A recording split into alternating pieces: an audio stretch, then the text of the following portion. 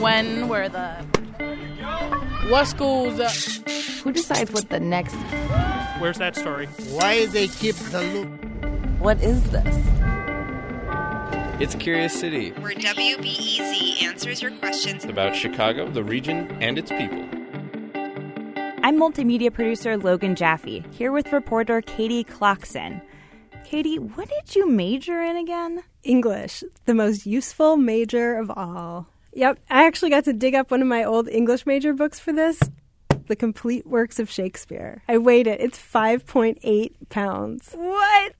Okay, well, today on Curious City, we'll consider whether Shakespeare is responsible for 2 town names in the Chicago area. And maybe even show that an English degree actually can be useful. Let's go. All right.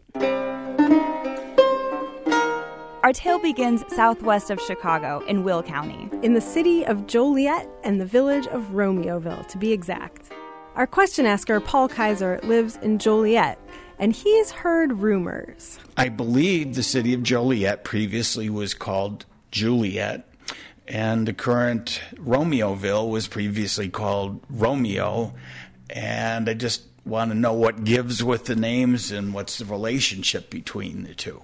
Well, take it in what sense thou wilt. Back in the 1830s, Joliet was indeed founded as Juliet, and nearby Romeoville, Romeo. But the reference and the pair of town names only lasted about 10 years, until 1845. We found Paul Kaiser 3 solid theories that account for the names and any relationship between them. We'll take you through all 3 because there's at least some evidence to consider for each. Kind of. Right. These may not be the gospel of origin stories, but hey, these theories highlight a strange historical puzzle, and maybe there's some truth to be found in their overlap. Anyway, here's the first one.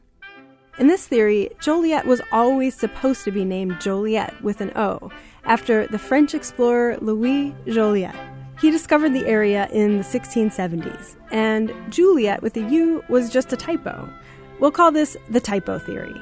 Here's a take on that from Sandy Vasco, a historian at the Will County Historical Society. It was never a typo. All right, then. The only other thing we have to say on this is we didn't find records of any map makers who owned up to this kind of mistake. And besides, Vasco prefers a second theory, which we'll call the daughter theory, specifically the daughter of a guy named James Campbell. So James Campbell purchased a good deal of what is now Joliet, and he decided to form a town and name that town after his daughter, Juliet. Okay, got that? Theory 1, Juliet was a typo. Theory 2, Juliet was a bigwig's daughter. And theory 3? Straight up Shakespeare. It goes like this. The towns Romeo and Juliet were platted around the same time, the mid-1830s, and named as a pair in honor of Shakespeare's star-crossed lovebirds. You remember the story. It was love at first sight. Did my heart love till now? But their families were enemies. My only love sprung from my only hate. And it didn't end so well. Thy drugs are quick. Thus with a kiss I die. Oh, happy dagger, let me die. So, an interesting choice for town names. Memorable, but why Shakespeare? Sandy Vasco says she has an idea. I truly believe that it was almost an advertising gimmick. In the 1830s, folks were building the first canal to connect the Great Lakes, the Mississippi River, and the Gulf of Mexico. It was called the Illinois and Michigan Canal. It was a huge deal. Also expensive. So, to help raise money for construction, the canal commissioners sold plots of land along the canal route. These canal lands became a new frontier, a marketable Wild West, or Midwest. That is, once the Native Americans were out of the picture. People really didn't want to move here because they were still worried. Are these Indians going to, kill us? In fact, a group of white settlers was killed in 1832 during the Black Hawk War. And that certainly wasn't good for the canal business. So, in typical white settler fashion, the canal commissioners were some of the people who got rid of as many Native Americans as they possibly could. And when they did, land sales increased. There was certainly an increase in white people coming to this area. Now they felt safe. People flowed into canal towns that had names like Bridgeport, Lockport, and Romeo and Juliet. All of them named by the canal commissioners. About the Romeo-Juliet connection, Vasco suspects somebody who was very big into advertising.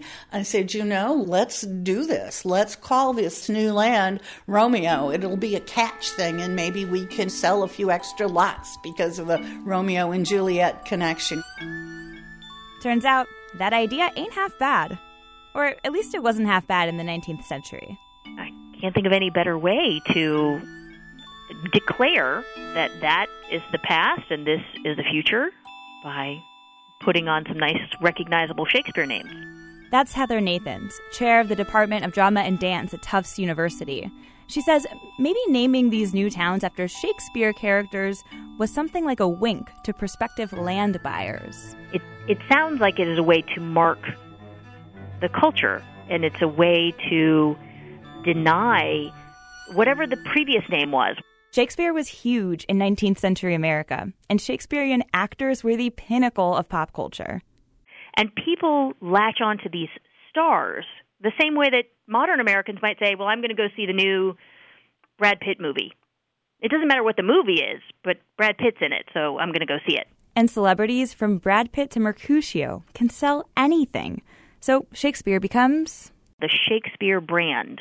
And Shakespeare gets used to sell stuff. He can push product. You slap Shakespeare on it, and it instantly seems more elegant or elevated, or it's got some clever tie-in that draws your attention to whatever it might be. Little mints or cigarettes or playing cards. Or real estate in this case. So to test out the Shakespeare theory, that is, that the towns of Romeo and Juliet were actually named with the characters in mind, we take Paul, our question asker, and his wife, Kathy, to the Romeoville Area Historical Society. Hello. Hi. We're Hello. Kathy and Paul Kaiser. People with the question. We meet Nancy Hackett, the president of the society and a Romeoville resident. Come on in.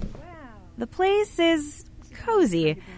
Honestly, it looks more like a consignment shop than a historical society. We have a lot of old quilts here, handmade. There's a Romeo Aces softball uniform. The meat grinder makes great coleslaw also. A patch from the Romeo Gun Club. And there is the Wherefore Art Thou Romeoville bumper sticker. Aha! If that ain't Shakespeare, what is? I think somebody was just being funny and decided to make a lot of them. It's Romeoville, that's out of Shakespeare, so... It is kind of funny, but there's truth here, too. Most people couldn't point to Romeoville on a map. When people ask me where it is, I usually say it's north of Juliet. That's the way I usually say it. And then I correct it. You say that it's north of Juliet. Why? If it's not Juliet? Because of the Romeo-Juliet connection in the beginning when they first built. We should point out that Juliet changed its name to Joliet in 1845 in honor of the explorer who discovered the place.